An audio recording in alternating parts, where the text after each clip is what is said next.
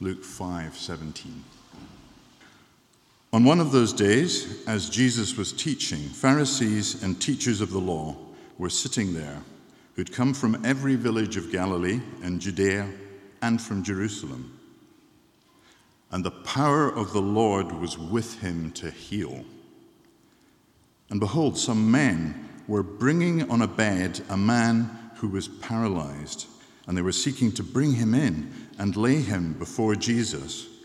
But finding no way to bring him in because of the crowd, they went up on the roof and let him down with his bed through the tiles into the midst before Jesus.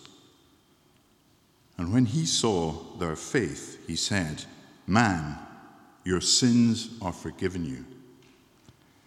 And the scribes and the Pharisees began to question, saying, Who is this who speaks blasphemies? Who can forgive sins but God alone? When Jesus perceived their thoughts, he answered them, "Why do you question in your hearts? Which is easier to say, 'Your sins are forgiven you,' or to say, 'Rise and walk'?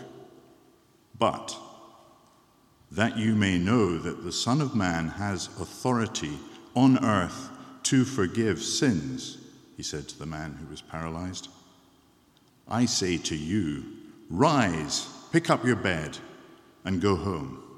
And immediately he rose up before them and picked up what he had been lying on and went home, glorifying God. And amazement seized them all. And they glorified God and were filled with awe, saying, "We have seen extraordinary things today." After this, he went out and saw a tax collector named Levi sitting at the tax booth. And he said to him, "Follow me." And leaving everything, he rose and followed him. And Levi made him a great feast in his house, and there was a large company of tax collectors and others reclining at table with them. And the Pharisees and their scribes grumbled at his disciples, saying, "Why do you eat and drink with tax collectors and sinners?" And Jesus answered them, "Those who are well have no need of a physician, but those who are sick. I have not come to call the righteous, but sinners to repentance."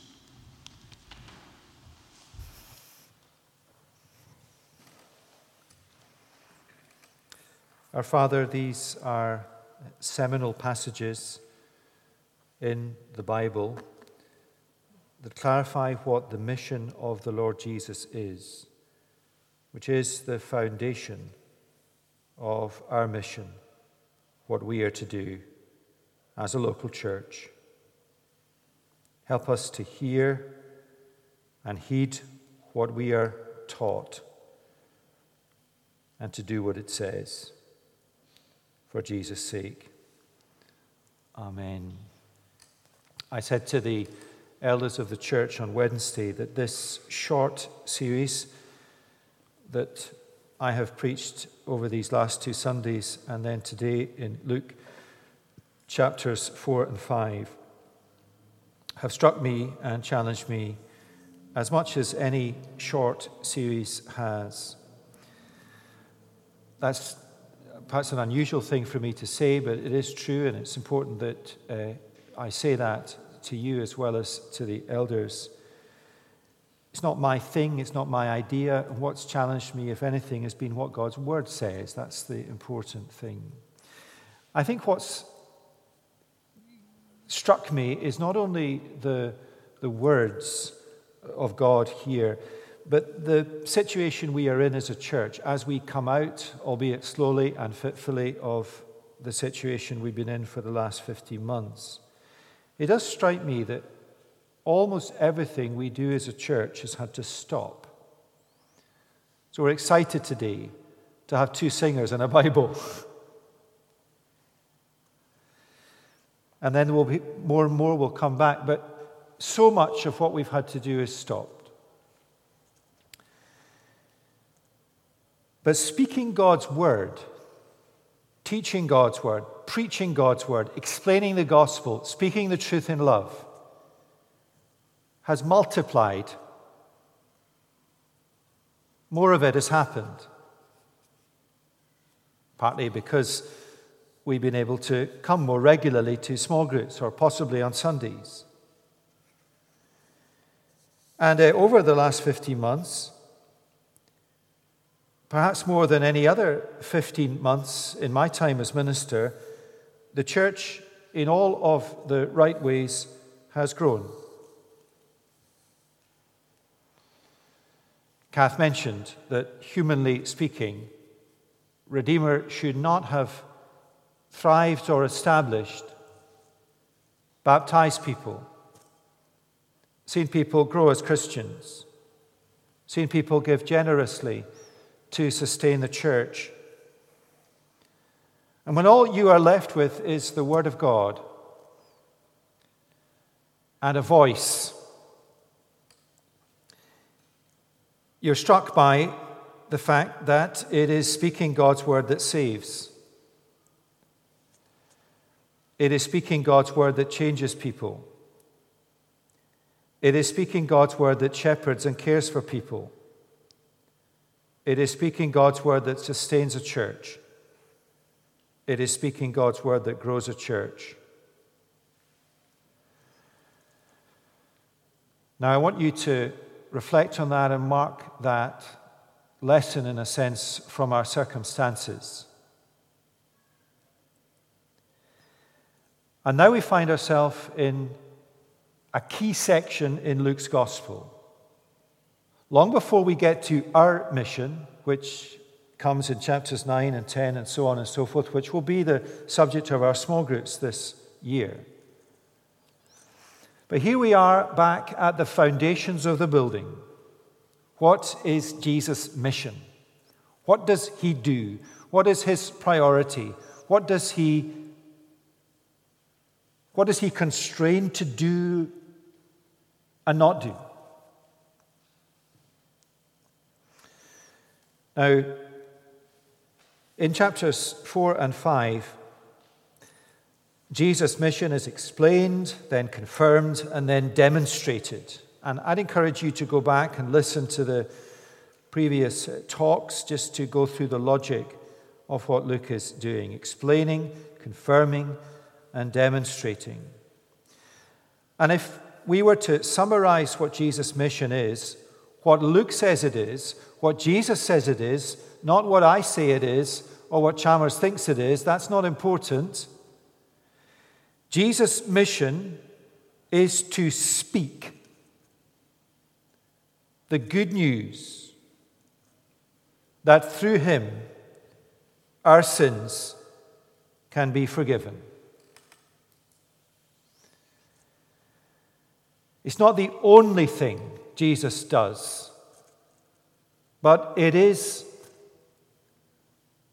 clearly his priority and his focus.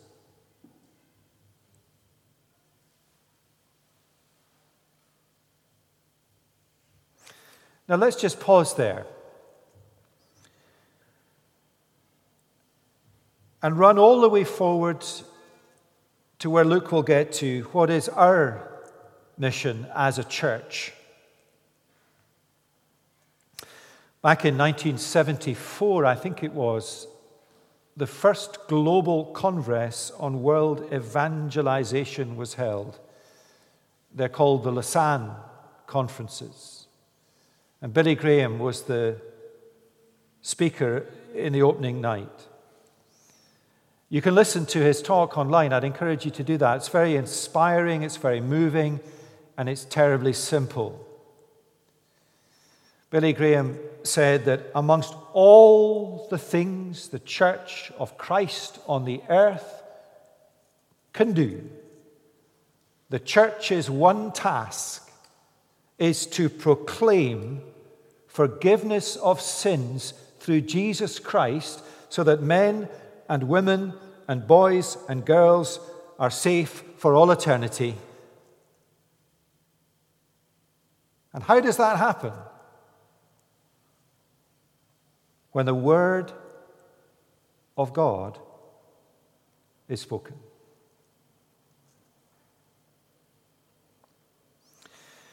And if you think of the church in the Western world today, and as we think of our own church family,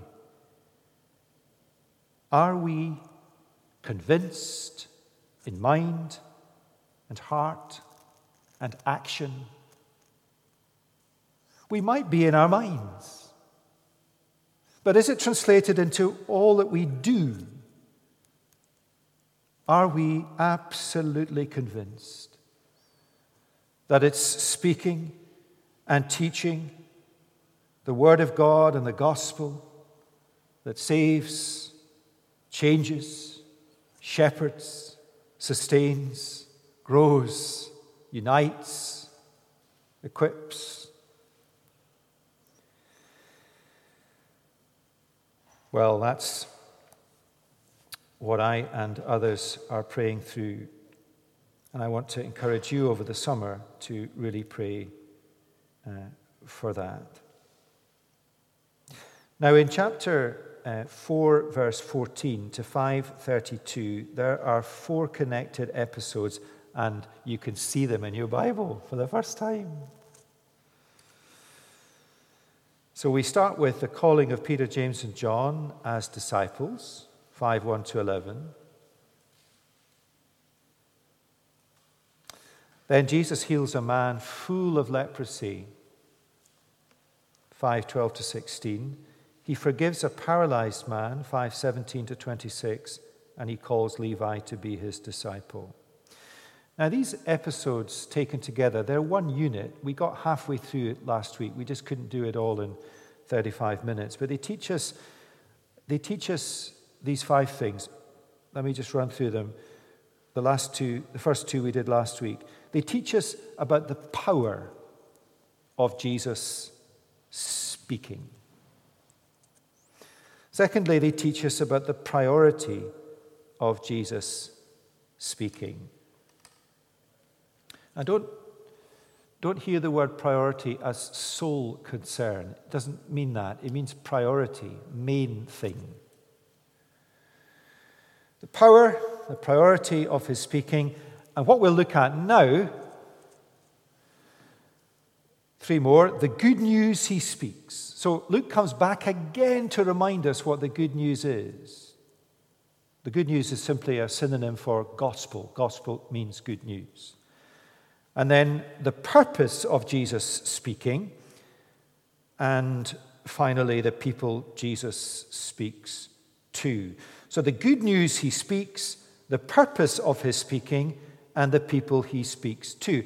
Now, we're going to not run ahead to the application. That will come in Luke, but just think through in terms of what we are as a church. What is it we speak?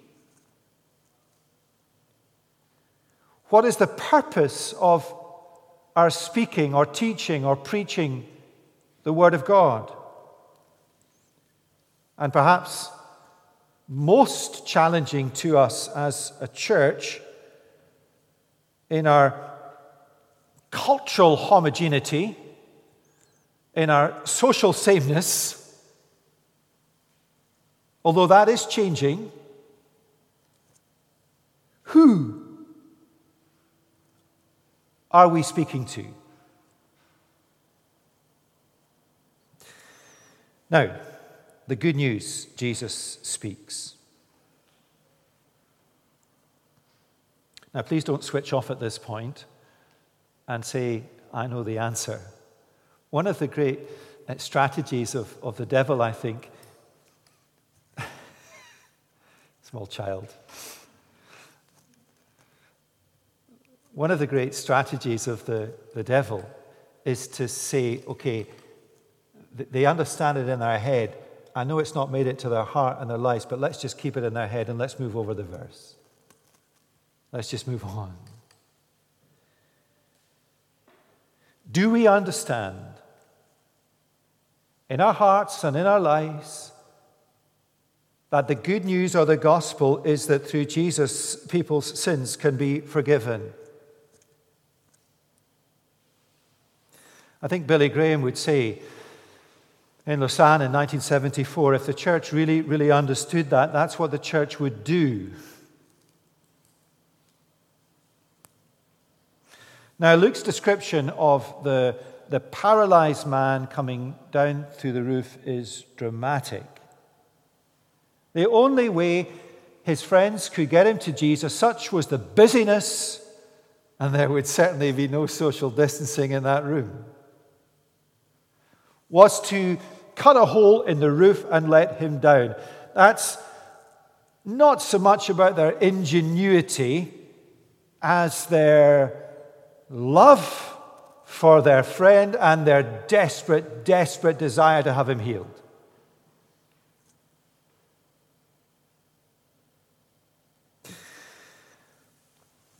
And we've got to get ourselves into a state of mind that were we living through these days when Jesus walked on the earth, if I had a sick friend or relative, I would be bringing them to Jesus. And you would be.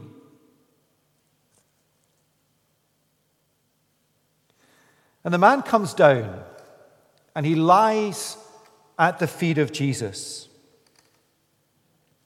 What will Jesus do? What will Jesus do? Now, don't get in your mind to the answer. Feel the tension and the struggle and the divine humanity of Christ, who has just put his arm round a leper. What will he do? What will he do? Well, Jesus looks at the man in his physical plight, and he thinks on all eternity. And he says these extraordinary and striking and compassionate and convicted words that were not easy for Jesus to say in face of what he saw, any more than they are easy for us to say in face of what we see. Your sins are forgiven. This man had great needs, but this need was his greatest. And there is, as we get to know Jesus in the pages of Luke, no lack of compassion in the heart of Jesus. Indeed, quite the opposite. It is the most compassionate thing he could do. Why is sin our greatest problem? And what is it? Sin is our greatest problem because it alienates us from God. God is holy, perfect, sovereign, omnipotent, awesome, pure. As humanity, we are sinful, estranged, alienated from God. And the consequence of our sin is eternal. Eternal judgment. Every time Jesus saw someone or encountered someone when he walked on the earth, Jesus had all of eternity in view. He had forever in view. And he dealt with people on the earth for eternity. Sin is our fallen human nature. It is not loving God. It is not loving others as we love ourselves. It means living independently of God. It means disobedience of God. even if we say we love God? Can you love God with every part of you, every synapse in your brain, every impulse, every thought, every action, every word you speak? And do you love your neighbor as yourself? Do you ever walk past somebody in the street who is in need?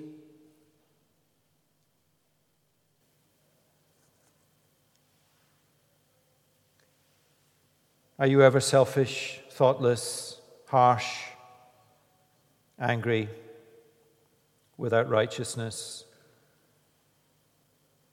We are sinful through and through. And there is nothing we can do.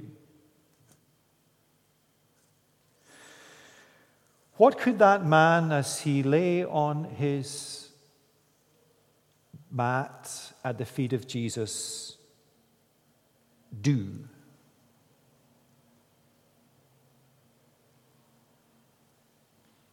Nothing. What could the thief who hung on the cross beside Jesus do? Nothing. What can you and I, in our middle class, sophisticated, professional lives, do to merit the righteousness that Almighty, Holy God says it's okay?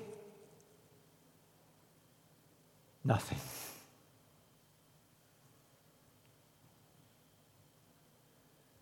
God alone can forgive our sin. Which is what the Pharisees say to him. Who can forgive sin but God alone? Eric read it spot on. There's spark, there's antagonism, there's hostility, but there is accuracy in their question. And the Lord Jesus responds. And remember, Luke is writing to give us certainty. Just listen to the directness and honesty and logic of Jesus' words.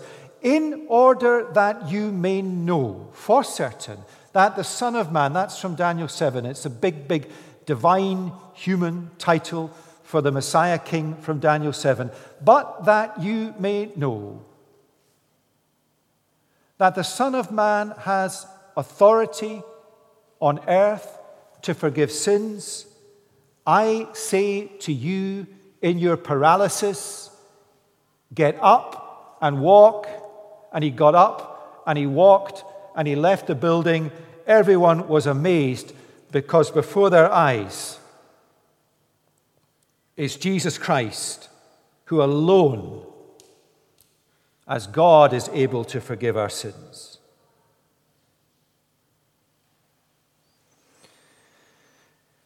What did that man who was healed that day go on to do? We have no idea. Did he dance? Did he run?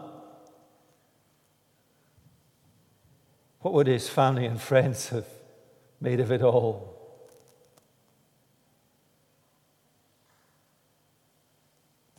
I hope and pray, I don't know, but I hope that as he grew old and came near to death, and quite plausibly lay down again on his mat, he would say to people, Jesus healed me that day, but he did it to show that he had authority to forgive my sins, and my forgiveness will mean that I will be raised from death to life, and I will be with Jesus forever. Yesterday, two of us as elders got to spend some time with a dear man in the church family here who is very sick and dying. And one of the last conversations he had with one of his neighbors, he asked him a question to his neighbor, what are you going to do when you die? To which his neighbor responded, I will lie in my bed and give thanks for the good life I have lived To which our friend said, I will lie in my bed and remind myself that I am a wretched sinner and that Jesus is a wonderful Savior. And what a difference.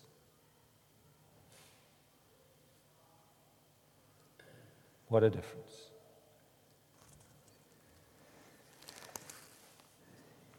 You see why speaking the good news that in Jesus, forgiveness of sins, that sets us safe for all eternity, is the church's mission in the world.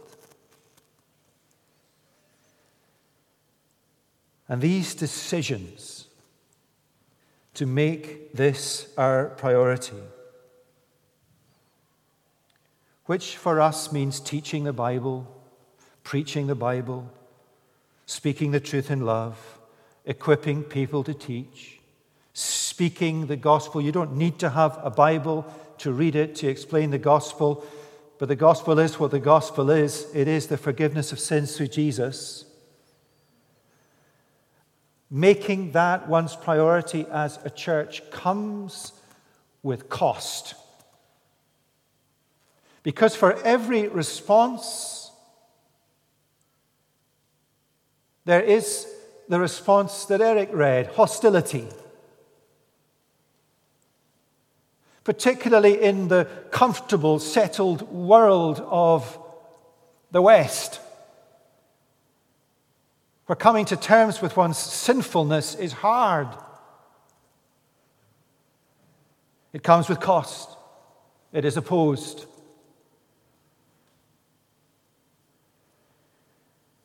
And there are so many needs around us that it takes real conviction to hold fast to what Jesus says is the main thing.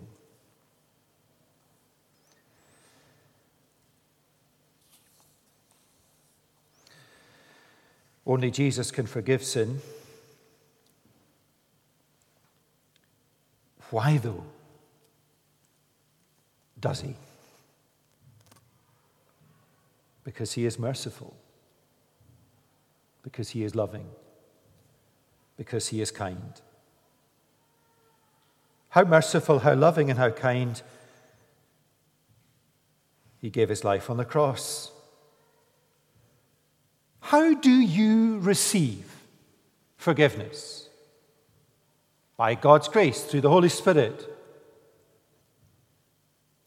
How did you, Colin, you're sitting in my eye line. Don't answer out loud, I'll answer for you. How did you receive forgiveness?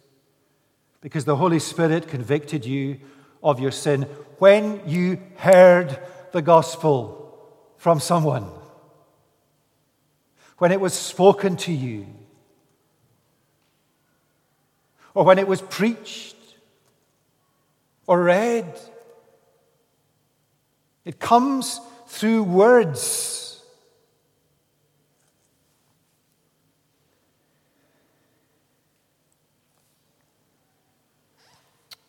As we're hearing it now. Jesus offers you forgiveness of sins through his death. He offers you the answer to your greatest need. He offers to you something of eternal significance. He offers to rescue you from a terrible situation. Why would you refuse? Because you don't think you are a sinner in need of forgiveness.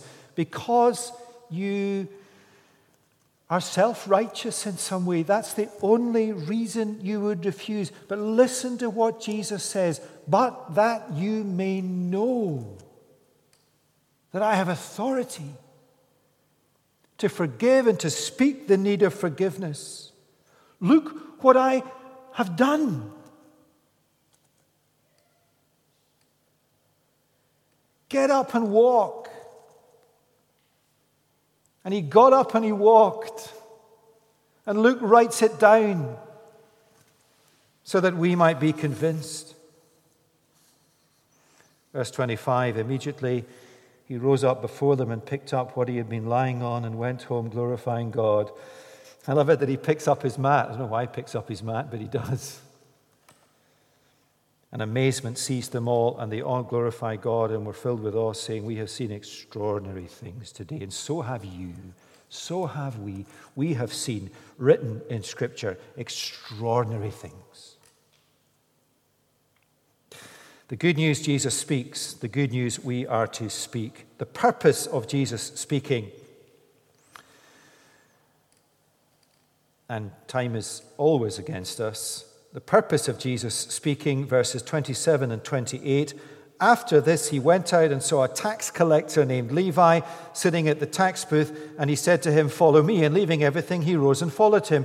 The purpose of Jesus speaking about forgiveness, let's not miss the obvious, is to forgive people. What happens when you hear and respond to the message of forgiveness? You're forgiven. The slate is clean.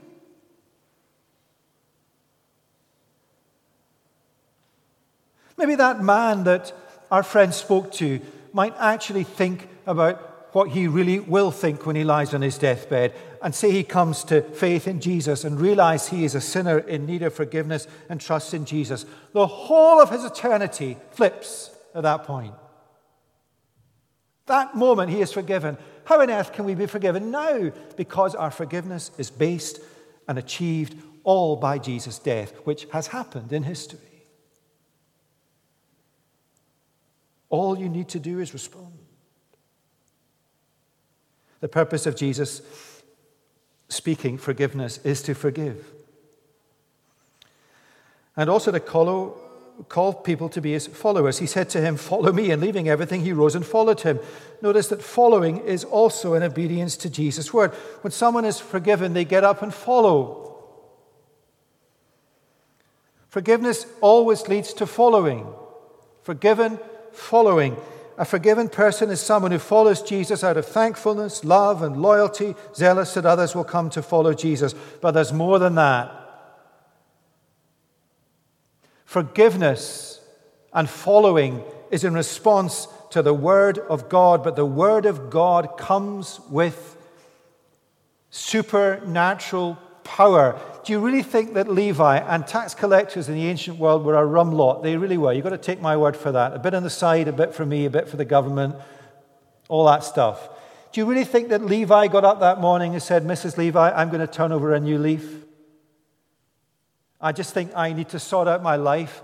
I don't think for a minute that happened. He went to his tax collector's booth to fleece people as normal. Jesus came along and he met him.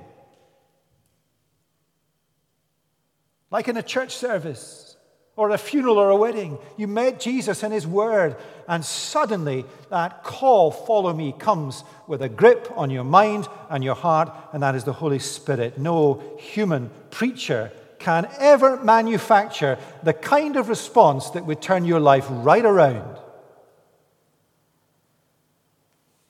Right around. The power of Jesus' word.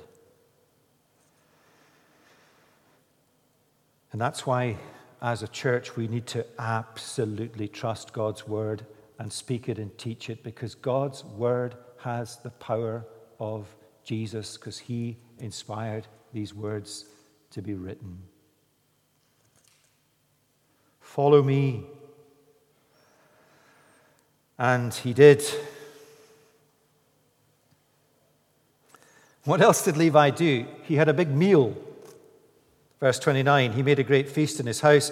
There was a large company of tax collectors and others reclining at table with him. That's a little micro picture of a local church. Call it a house church. What's a church? A company of forgiven sinners having fellowship together. That's exactly what we're doing now. I mean, who are we? What a motley bunch we are. What unites us? We're forgiven sinners. Doesn't matter if you've got a PhD or you don't know what PhD means. Doesn't matter in the end, does it? When I worked in London, one of my colleagues told me of the early days in his ministry in a village church. Imagine taking the gospel to a little village sleepy church. He recounts how many people welcomed it, but some didn't. Outside the baker's one day, he was accosted by someone who said to him, a little bit like the voice that Eric used, the hostility, "You Christians, you are just a bunch of misfits and hypocrites." To which my friend said, "You are correct. There is always room for one more." And how profoundly true that is. How are you? Fine. No, you're not. No one's ever fine. How are you? Oh, I live a good life. No, you don't. No, you don't. Let me see your heart. Nobody's fine. Nobody is sinless. Churches are places where airs and graces are set aside, and everyone points to one kind of grace, the grace of forgiveness through the Lord Jesus Christ. I can imagine Peter, James, and John questioning Jesus. "Jesus, what on earth are you doing calling Levi? Why are you calling him?" Now, let me finish up by pointing us to the kind of people Jesus speaks to. And this is where it's something that we really need to heed. And as we go on through Luke's Gospel, we will. In these early chapters of Luke's Gospel, it is clear that Jesus spoke to all kinds of people. Peter, James, and John, they were partners in a fishing business. And now Levi, a tax collector. They are very different. The religious leaders, the crowds, the leper, the paralyzed man and his friends, all kinds of people. Churches should be places, and cities work against this. Churches should be places where there are people of different backgrounds, black people, white people, people from different parts of the world who feel strong fellowship with one another, poor people, rich people. And we must desperately long for that as a church. And it is happening. The good news of forgiveness is for everyone. But there's another way of thinking about the people Jesus spoke to. Jesus spoke the good news, but people need to hear and respond in repentance and faith. And the people who respond in repentance and faith are those who recognize their need of a Savior.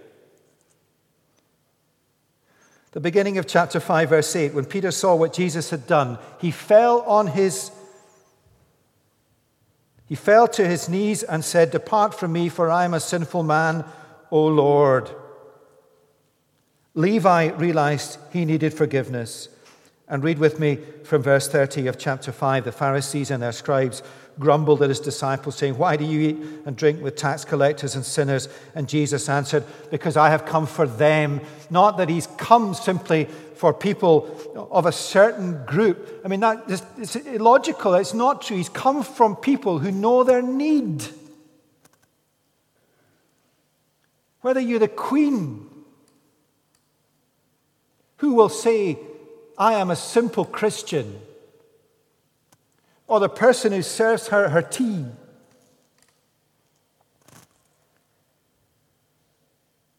The need of forgiveness. Who did Jesus speak to? Everyone. But who did he speak to in the sense of get through to? Who responded to his message? Not the self-righteous, not people who think they are righteous enough before God. Jesus came to call sinners to repentance. That's why it's so hard to stick to this mission, because all sorts of people will not have it.